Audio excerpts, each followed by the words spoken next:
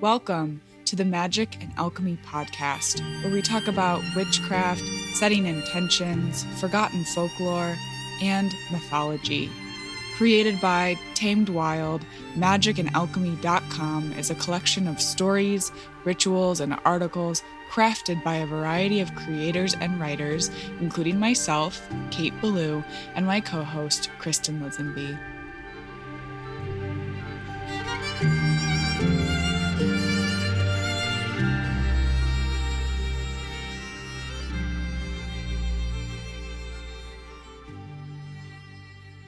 Hello and welcome back to the Magic and Alchemy podcast. I'm Kristen Lisenby. And I'm Kate Ballou. Today we have Val from Woodspell Apothecary here with us to discuss spring magic from a plant-based perspective. Val is an herbalist, moon gardener, and artist living in Michigan's North Woods on unceded Anishinaabe land. She is the owner of Woodspell Apothecary, where she offers potent plant tonics and herbal goods for those who wish to bridge the practical and magical healing aspects of plant medicine. She is also the host of the Healer's Moon podcast, where she explores the many facets of folk healing. Val keeps the values of environmental justice, social justice, and sustainability at the core of her work. Her main aspiration within her work is to reveal the truth that we are indeed living in an enchanted world full of spirit, memory, and wisdom. And that despite the chaos of modern times, there is power in reclaiming the ability to heal oneself through the natural world. Val and I got to connect once in real life after being internet friends through the Witch Wide Web in northern Michigan at Short's Brewery and share a beer or two. I so admire her work in the world of herbalism. I'm an avid fan of her bitters. Listeners, you have to try them, and find her photography, writing, and art stunning. Thank you so much for being here, Val, today to talk about spring and plant magic. We are honored.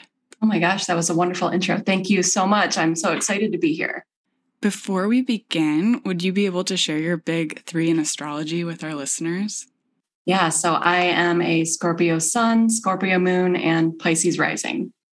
So a lot of water, a lot of emotions. Yes. Pisces season coming to a close right now. Yes, I'm feeling it too. I really am feeling it. Just crying yes. and dreaming. Yes. It's all a part of the process, part of the process. Totally. And can you share a little bit about your work in your own words?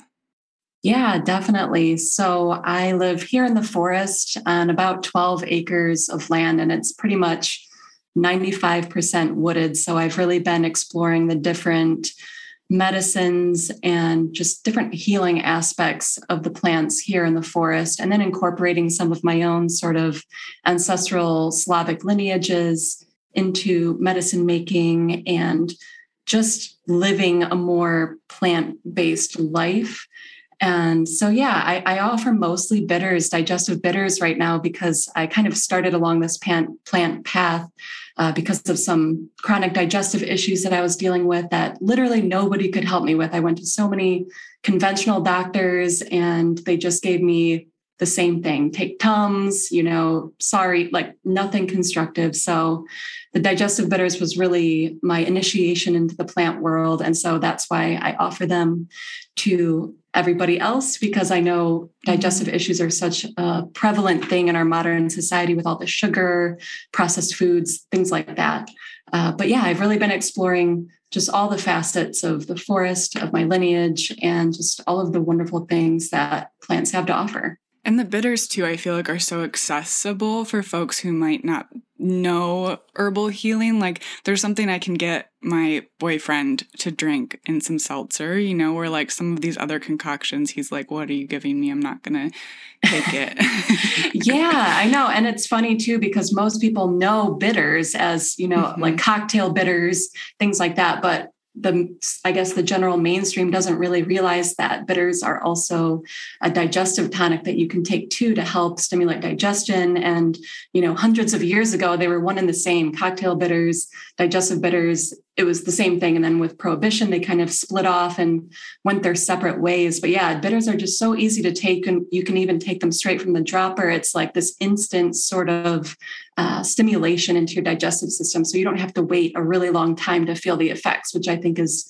so potent too, especially in this time when everybody just wants to take a pill and make it, easier. And so these are pretty easy for people to take, if you can get past the bitter part. So I really tried to, combine some more aromatics and different flavors to make it more palatable too. And eventually kind of learn to really enjoy the flavor. At least I do. Yeah, the bitterness definitely grows on you, at least in my experience. Yeah, there's kind of this, I don't really know what the scientific process is on the body, but eventually after you start taking them for a while, you kind of start to crave them, because that bitter taste is something that we have evolved with. Back in the day, millions of years ago, every plant was bitter. Lots of plants were poisonous, all those bitter compounds. And so we really co-evolved with this bitter taste. And now you can't find it really anywhere in the modern diet in any foods, besides maybe some bitter greens, but that's very sort of seasonal. You never really know about that. So our body, I think, knows what it's missing. And so once you start to incorporate that back into your health routine, into your diet, it's just like you kind of rely on it a little bit. How did you come to your formulations as well as with the names? Because I think the names that you've chosen are so magical. Like, I know that my favorites, like the Baba Yaga bitters, for example. Yeah, that's one of my most popular ones. And actually, it's so funny because I started my business with only 3 bitters. That was all I had in my shop. And those are still the 3 most popular that I have in my shop. And really, formulations come to me in a lot of different ways, either through stories or through dreams, or just sitting with the plants and observing and seeing how the bees interact with them. Like, for example, I have a blend called Spellbound, and it's based on anise hyssop is one of the main ingredients. There's lavender and skullcap and all of these really sort of hypnotic nervine herbs, which are also soothing and stimulating to the digestive system. But basically, I was growing this herb in my garden, and I was just watching the bees, and the bees love anise hyssop.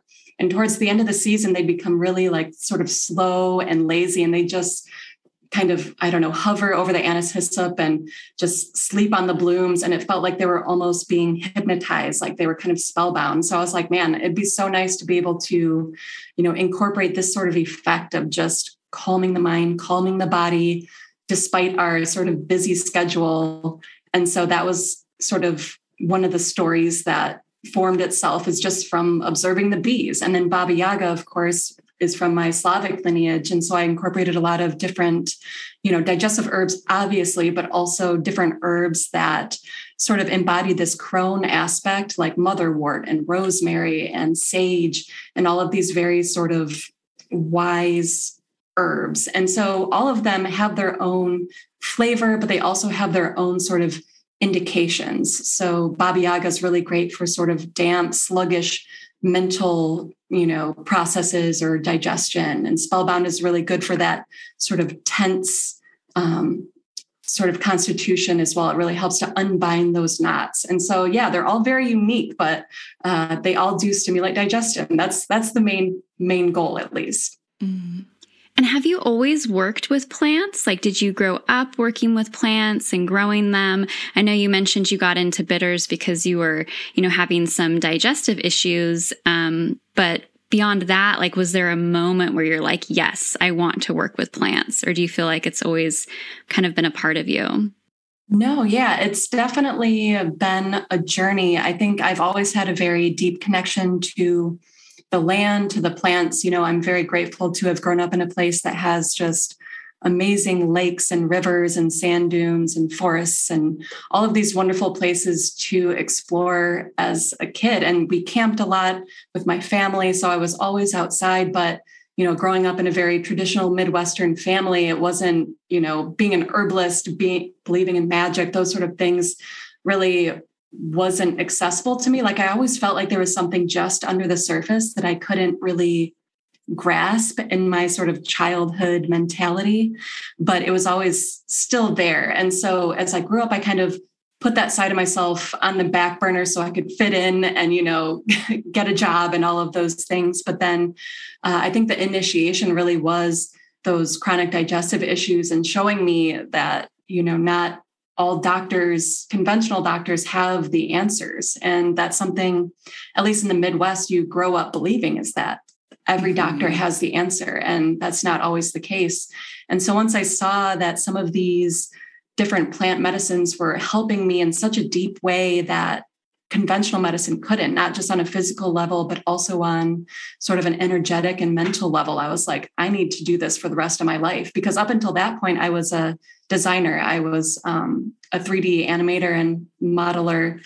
And so I graduated from art college and I was doing all of those things, which I loved. I really love art and I still do that in my business. But the plants made it seem like it was just like one of those things where, you don't really have a choice in the matter. It's like, this is what you're going to do. And so that was kind of the first step, I feel like.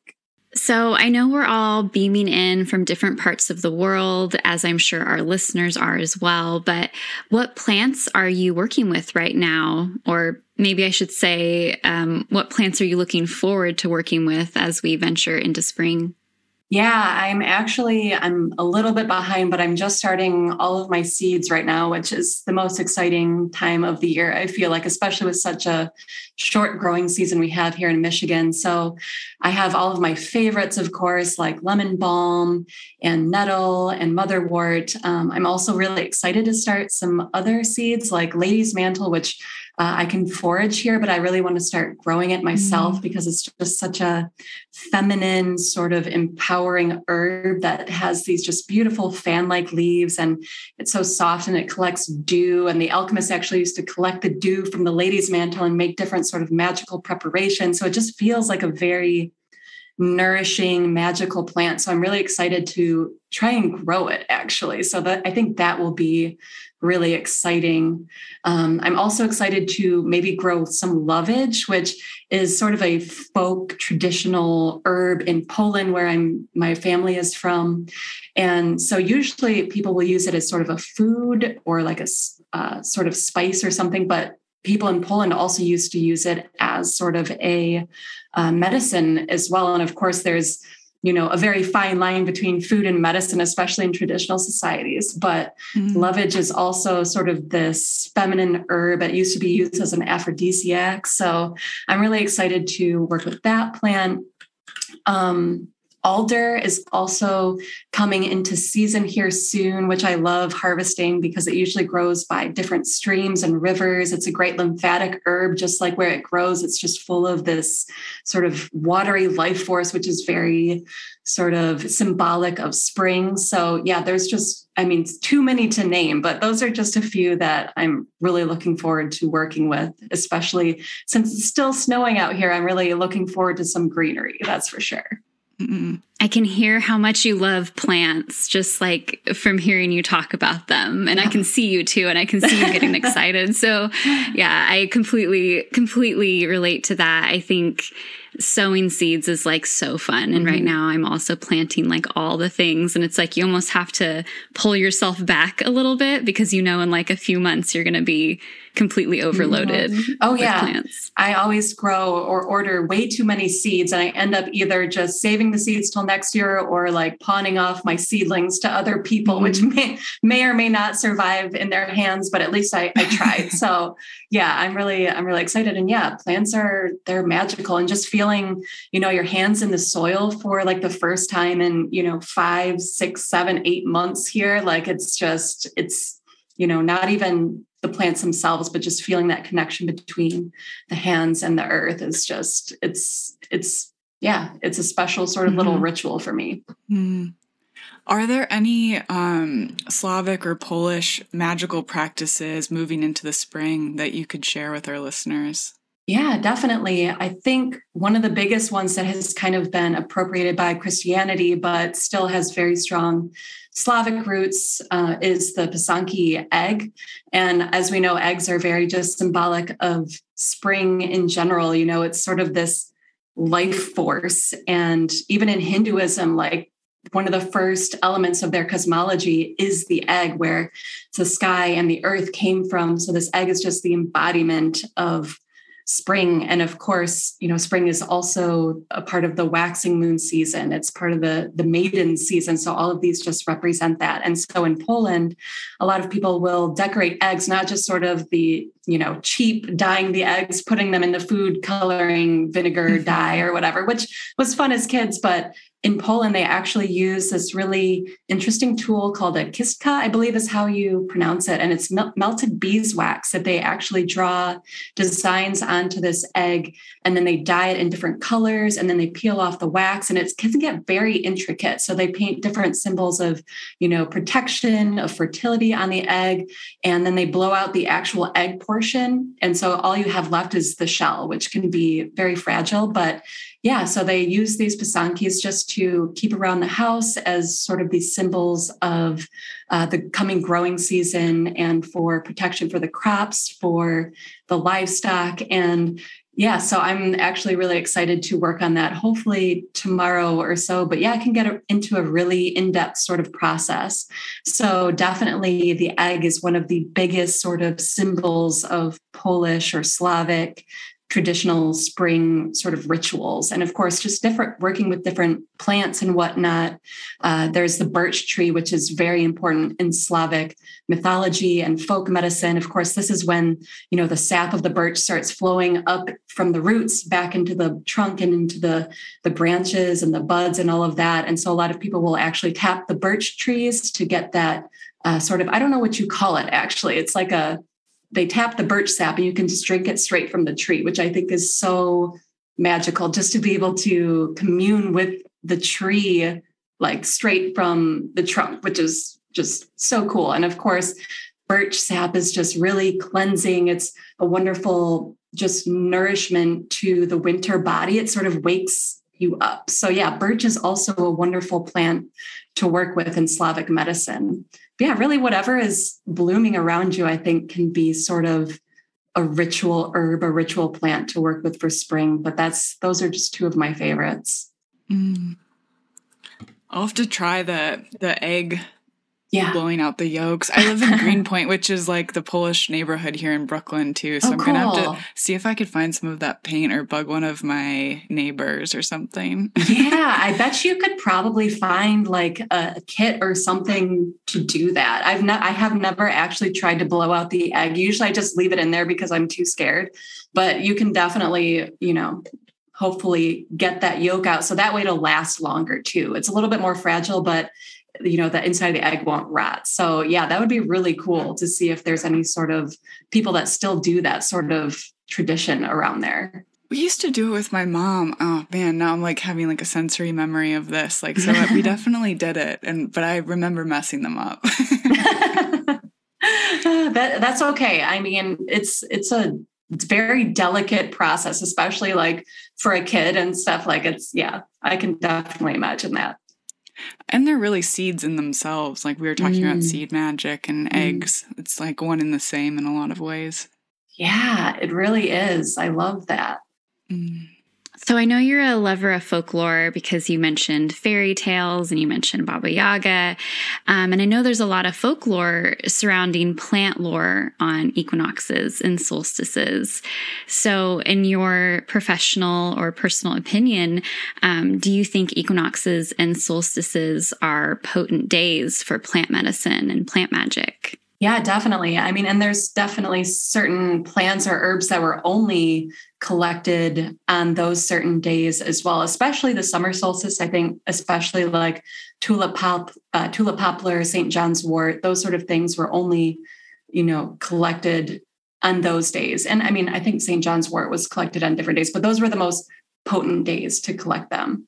And so spring equinox, I'm not so sure in Slavic mythology if there were like specific plants you could only harvest on those days, but I definitely think, harvesting on those days or also on the full moon is just a really special time to do that. And in Slavic and Polish folklore, wreaths are like one of the biggest symbols of magic, of ritual there. So creating wreaths with different spring wildflowers and spring herbs is, just a really sort of important ritual in that sort of sense, I think. I know, Kate, we've talked about flower essences before and collecting dew off the petals. I can't remember if it was, spring or summer we were talking about, but it just sounds so magical, but it's, it's real life too.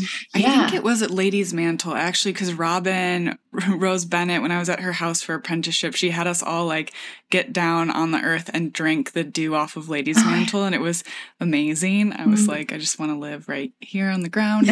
But, yeah, it working with that is, I think you mentioned the alchemists earlier. It is kind of an alchemizing thing. Yeah, like I don't really remember what the significance was, but they would include Lady's Mantle dew in their preparations to sort of give it that extra magical touch. And in folklore, that was like the fairy pools, like of Lady's Mantle leaves, those little dewdrops were like thought of as fairy pools, which I think is so interesting. And yeah, spring flower essences are actually my favorite thing to make. It feels like it's just such a potent time to be making essences. These are the first blooms of the season. Like I love wood violet and snowdrops and even daffodils. Like all of those sort of flower essences are my absolute favorite to make.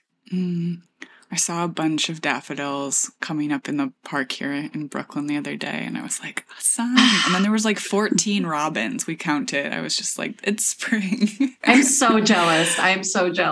That's crazy. I know. I remember when I lived in Colorado, like the things would bloom in, March, sometimes even February. I'm like, where am I right now? This is like a whole other world. It's crazy to think that things actually bloom before May in other parts of the world.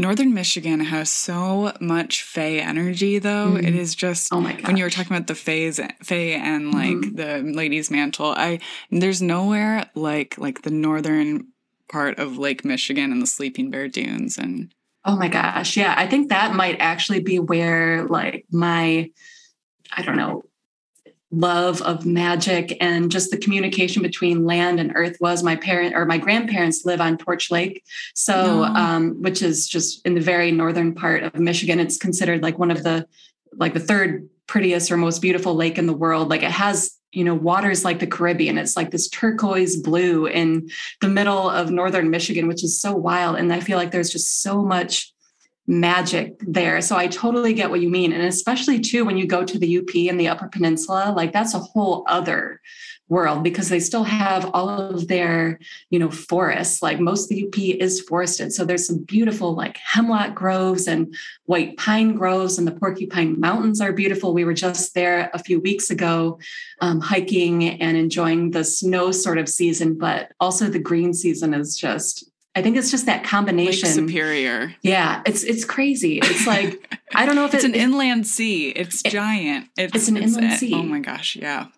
I get excited like thinking about it and how the water, how the tannins make it kind of orange. And Well, I think Lake Superior too has its own sort of personality. Like, the different lakes are, I think they all have their own personality, but Lake Superior definitely has the strongest personality. It has these gales during, October and November that you would only associate with the ocean, but it's very, frigid even during the summer. And it has these beautiful sort of ice caps and can also be, just this beautiful thing to refresh yourself in during summer too. So it has all of these different facets. So I definitely think that water can have its own sort of magic and personality to it. So I definitely feel very, close to the different magical places here in Michigan, because I feel like it doesn't get enough love. Like everybody, doesn't really associate a lot of magic with Michigan, but there's a lot here. There really is. We can't tell too many people. I know. We'll have to edit that part out. Yeah, they can't know. No, my grandpa used to lead snowmobile trips around Lake Superior. And hearing those stories from him growing up, and then going there, people surf it. Yeah. Like if you can see winter surfing videos of people on Lake Superior, and it is like the graveyard of the Midwest too. The Edmund Fitzgerald, all of the Shipwreck Museum. It's Yeah. Oh gosh, I'm like nostalgic. I know, right? What other state has like a song about a ship that sunk in their lake? Like and a kind of famous song, like every Michigander knows the Edmund Fitzgerald song. Like it's just a classic, it's a classic household name. But yeah. And it's the folklore of the space. Like yes. It has such a beautiful folklore, and thinking about like the Sleeping Bear Dunes and, you know, the bears swimming across the lake becoming Manitou Islands. Like it has such a rich, storied history. Yeah. And I think maybe that's a part of it too, is that a lot of the indigenous folklore and stories are here too. Like no matter who you are or how you grew up, if you live in Michigan, you know the stories of the Sleeping Bear Sand Dunes and like how that all came to be. So these different places sort of get their own, you know, mythology too, which I think is really fascinating. And there's still such a very strong indigenous presence, especially in northern Michigan. You know, there's a lot of tribes that are still very active there, which we're very grateful for. So yeah, I think there's just so many different facets between the water and the earth and then the forests. And yeah, there's just so many different Petoskey stones. The Petoskey stones. Yes. I love it. I love it. Yeah. Kristen and we wrote a book about crystals for Tamed Wild. And I was like, we have to put the Petoskey stone in there. Yes. And I remember there were Shelby and Danielle, and we were like, what is this? I've never heard of this. Yeah. As a Californian, I was like, I have no idea what you're talking about, but they sound amazing. Yeah.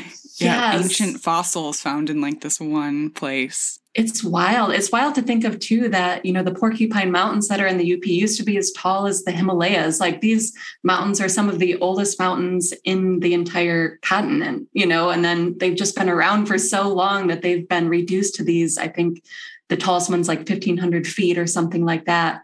But yeah, so there's so much history there. And then, yeah, all of that coral that's been fossilized and that you can still find. Like it's still a very common stone to find if you just go along the beaches. And so that's a really magical part of history that you can physically touch here too. I love it. I love every part of it. Me too. I'm like, giddy. Thank you. I know. You guys need to write a book on like all the folklore of Michigan, because I feel like I don't know any of this at all, but it's so interesting. Yeah. I mean, I don't think there's a whole lot of I think there is interest, but I feel like it's been a more recent thing, you know, up until recently. I feel like it's just been a very sort of traditional Midwestern state. You know, you work hard, you put dinner on the table, and that's it. You don't really, you know, look further into the folklore, even though it's been there this whole time, even though everybody knows the folklore of the Sleeping Bear Sand Dunes and like the Keweenaw Singing Sands and all of those different things. So yeah, I think now though, people are really starting to want to learn more about that stuff. So that'd be really cool. Mackinac Island had its own witch trial also. What? I did not know that. I did not know that at all. Oh my God. I'll send you some articles after this, listeners. I'll put it in the show notes. But yeah, and so there's still like the drowning pool there, and it's people will tell like ghost stories about it, things like this. Wow. Okay. I love history. I'm a huge history nerd, and like knowing the story of places, I feel like gives a place so much more magic too. Like it just adds that extra essence. So yeah, I need to hear about that. I've never heard. Yeah. And Sheldrake, we stayed in Sheldrake Ghost Town a few summers ago. We took Cody's motorcycle and did like a lap around the UP. Yeah. But Sheldrake is a whole like ghost town that has a great story also. I'll have to find it. There's so many like abandoned ghost towns in the UP, and especially like graveyards. Like there's so many abandoned graveyards that people go to explore. I haven't seen any of them myself, but yeah, I think there's just so much like untouched history too. Like barely anybody lives up there. So everything's been preserved pretty well, which is not very common, I feel like nowadays. Book forthcoming. Yes, yes. And you just opened a physical space too. I mean, do you want to speak a little bit about that in northern Michigan? I think that's so exciting. Yeah, I mean, there's definitely a lot going on. So we kind of live in the middle of northern Michigan in a very small town, but there was definitely a need to expand my production space and to get a commercial kitchen and all of these legal things so that the FDA is satisfied and all of that wonderful part of owning a products herbal business. And so also it was a big, I don't know, I live in the middle of the woods, so we don't have neighbors. You can't see the neighbors. I spend a lot of time talking to my cats, which is fine with me. But also I think there is a little pull for me to want to be part of a physical community. And I love the online community that I have and all of that. But there was also that pull to sort of interact with real people. And so, yeah, we just, my husband, well, I guess me, but my husband was the one who sort of made me do the final push and was like, just do it. And so I leased a place like right at the main stoplight. We have, I think, 2 stoplights in town. So the main stoplight is where our building is. And so, yeah, I'm really excited. We're hoping by midsummer, we'll have the actual retail portion open for some walk-ins. It's still a small space, but I really want to, showcase not only my products, but different products from other local herbalists. I know there are some wonderful herbalists in Michigan who really, I would love to carry their stuff, like Flora Fungi. She's in Au Gres. There's Bare Earth Herbals, obviously, probably in Kingsley, Michigan, and she does all those wonderful teas. So yeah, there's so many people that I'd love to carry their products there too. And so to bring that sort of aspect of healing, of plant medicine to a small town in Michigan, I'm really excited about. I don't know how people are going to react because again, it's a small little town, but I think there is that interest. Like people are sort of tired of the conventional route. They're tired of doctors pushing pills and they just want to be able to take care of themselves, which I think is one of the beautiful things about plant medicine. It's so empowering. So I think, it's an odd combination, but I think it'll be a good balance. And I think people will be excited about it. And of course, anybody can come visit too. We'll be open. I don't know the hours yet, but yeah, that's the big project right now that we're getting shelves. That's the next thing to do. I feel like the internet has really kind of helped. Like I never would have said that herbalist was a thing even when I was growing up, even though we had like big gardens or like might have taken herbal medicine. But I feel like now Instagram, all of these spaces kind of help shape that. Oh yeah, like herbalist, like that wasn't even on my radar growing up. Like for some reason, like you could be a marine biologist. I don't know why everybody thought you could be a marine biologist. That's like what I wanted to be. Yeah, me too. There was a moment where I was like, I want to be a marine biologist. Like I don't know why that was such a paleontologist. Yes, just I always thought that would be cool. Right. So there are just these random things that you thought you could be growing up. But yeah, herbalism and alternative medicine wasn't even on the radar. Like chiropractic professional medicine. Witch. Yes. You know what? Yes, exactly. That's my part-time job, but yes, exactly. But yeah, chiropractic medicine is actually really big here. I think chiropractic medicine was actually founded in the Midwest, either in Illinois or Wisconsin or something like that. So that's sort of a little aspect of alternative medicine that's pretty big here. I love my chiropractor. I highly recommend everybody go. But, other than that, yeah, I think we're finally sort of being able to expose people to this wild world of plant medicine. It's really exciting.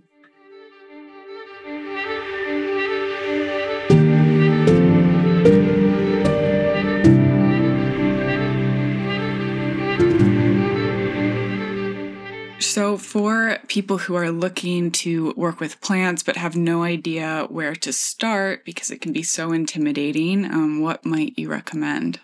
Yeah, people ask me this all the time, and I totally get it. There's just so much to it. But I always say just start with what is around you, like literally what is growing in your yard, what is growing in your park, what is calling to you. I think one of the biggest things that we've sort of forgotten as far as just humans in general is how to tap into our intuition. And I think that's one of the most valuable things that we can learn how to reclaim.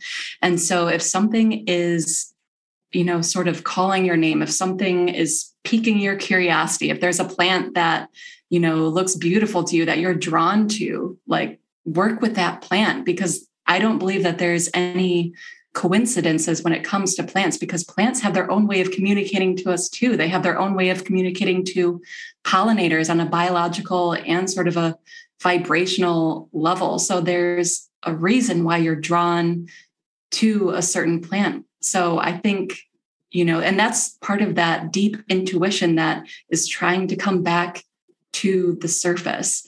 And so really, if there's just something that even if it doesn't even have to be like a deep gut feeling, even if it's just a passing, like, oh, that plant smells good. Oh, that plant is pretty. Oh, there's just something about this plant that I like look into using that plant. And I also suggest always working with, maybe an herbalist in the area, because most herbalists, well, I mean, not most, but a lot of herbalists in different areas will offer plant walks.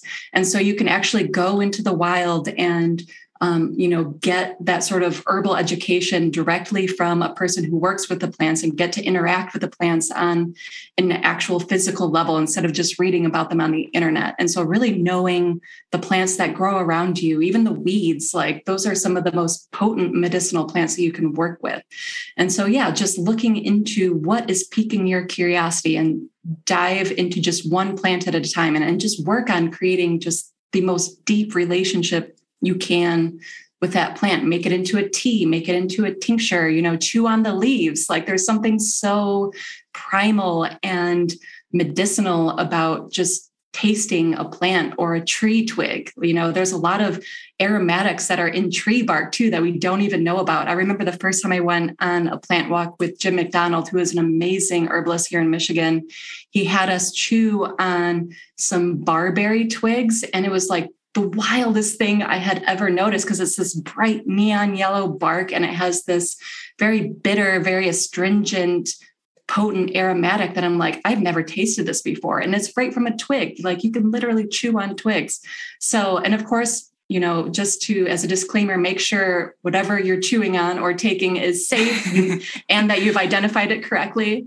But yeah, I think the main thing is just about being curious, because I feel like the details, the science, the measurements just get in the way. And so when we remove all of that and just think about what is calling to me in this moment, that will lead you down the path. You don't have to have an idea of where you're going. You just have to find a place to start. And as far as spring goes, if you want some actual plants that I could suggest, their wild mint is very safe for people who are pregnant, kids, like literally anybody. So mint is one of the first places to start, because also everybody knows the flavor of mint. It's a very familiar plant to sort of enter that realm. And of course, medicinally, mint is so wonderful, not only for its aromatics, but it's very soothing to the digestive system. So it calms digestive spasms and inflammation.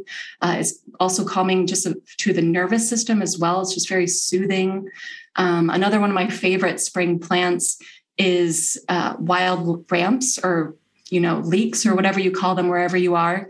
And these are more of a food, but there's something really magical about harvesting the leaves and making them into pestos, because food is medicine too. And they're also antimicrobial. So they're great for sort of stimulating that digestive system and fighting off any bacteria, whatever's going on in there. And so I love working with ramps during the spring too. This is also a time when lemon balm is peaking out, and lemon balm is like my heart herb. Like I don't think I could survive without lemon balm, because it's so soothing. It's so aromatic. Like you can't create a chemical compound that comes anywhere close to a fresh lemon balm leaf. And it's also in the mint family. So it's also very, has those similar aromatic properties to mint as well. So I love working with lemon balm, also very safe. So you can use it in a tea, and it's a wonderful nerve vitamin. It's wonderful to soothe the heart if you're feeling weary. The world is so chaotic. So lemon balm is a wonderful herb. Just sort of tap into that heart chakra and really sort of just soothe the entire body. So those are a few of my spring favorites. But again, like I said, just see what's growing around you. Those are the plants that, need your attention. I think an herbalist that I heard once say, the medicine that you need most grows near your door. And then sort of the most, the rarest, most acute herbs grow deep in the forest and all of those things. But the medicine you need most is already growing around you. So we just have to learn how to look for it, in a nutshell. I love that. You can find like mugwort all over the sidewalks in Brooklyn, which I thought was so surprising, but also lots of dreams here. Yeah, I love mugwort. All the mugwort in my garden, I found it growing at like this little historic village that they have in town. Like they took like a bunch of these old cabins and they moved them into the center of our little town. And they just have mugwort growing all over the place. And so when they were closed, I just took my shovel and, just transplanted a few because I think they consider them weeds. So I think I was actually doing them a favor, but I love having it in my garden. And yeah, mugwort is such a potent, oh God, I love mugwort. And I think it also starts blooming in spring, depending on where you are as well. But mugwort, like fresh mugwort, using that in a tincture is so wonderful for the nervous system and for dreams, like you said. But yeah, I get excited. I get really excited just thinking about it. I love it. I also want pesto so bad now. Oh my gosh. Yes. Wild ramp pesto is the most divine thing ever. You could add like nettle to it. You could add chickweed, like those other sort of weedy plants that are also just so nutritious and so good for sort of nourishing the body after a long winter. Like I always say, spring is sort of a time to nourish the digestive system and the lymphatic system to sort of get things flowing again. And so making that pesto and just adding it to your food, it's good medicine. We talk so much about nettles on this podcast. It's like obscene. I know. Well, I feel like there's certain herbs that are like gateway herbs for people, like, because I love to hear people's stories and like the different plants that got them into plant medicine. And definitely I feel like nettle, motherwort, rosemary are some of the three that I hear all the time that are the plants that really woke people up to working with plant medicine. But yeah, nettle is just, it's so abundant. It's so accessible. There's too many good things to say about nettle. So I totally get it.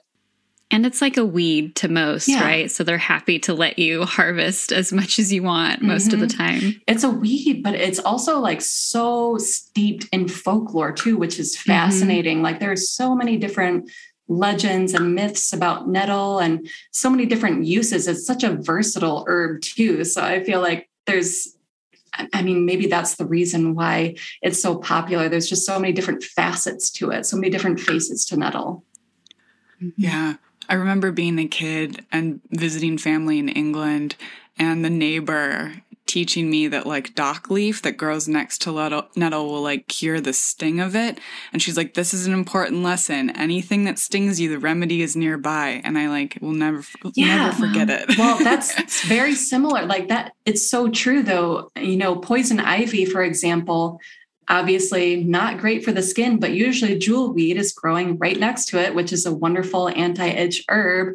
And so, it's amazing how these patterns like already exist in nature. You just have to learn how to see the patterns. I think that was one of the biggest things for me to learn as an herbalist is it's not about memorizing constituents. It's about learning the patterns, Oh, I love that. Yeah. And I think I took this course in college in art school. It was called Geometry in Nature. It was the most wild, like theoretical math class I'd ever taken, but it really opened my eyes to how, mathematics, patterns, all of this exists in nature everywhere. And so even on a scientific level, nature exists in that way. So yeah, there's just, oh my God, you could go down a rabbit hole and just get lost in all that. I'm already doing that in my head now. Right. Where am I? Just spiraling around. You're like, what other patterns have I seen? Like, what else can I look at? So I think that we might be running out of time here. But before we go, Val, where can our listeners find your work? Yeah, definitely. So I have a website at woodspells.com. I'm also on Instagram and Facebook under Woodspell Apothecary. And now, of course, I have my own physical shop in Gladwin, Michigan. It's not open yet, like I said, but hopefully by summer 2022, it will be open for people to actually come in and buy plant medicine. So yeah, those are the main places.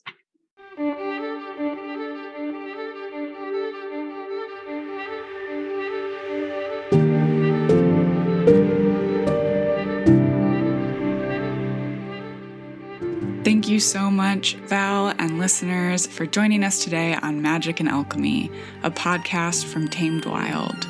Again, we're Kate Ballou and Kristen Lisenby. You can find us online at K8Ballou and at East and Alchemy. Send us all of your questions, comments, or just say hello via email at podcast@tamedwild.com.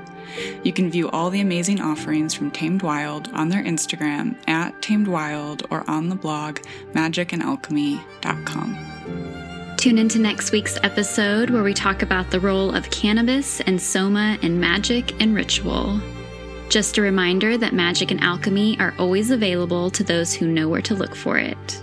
So mote it be or something better. Until next time.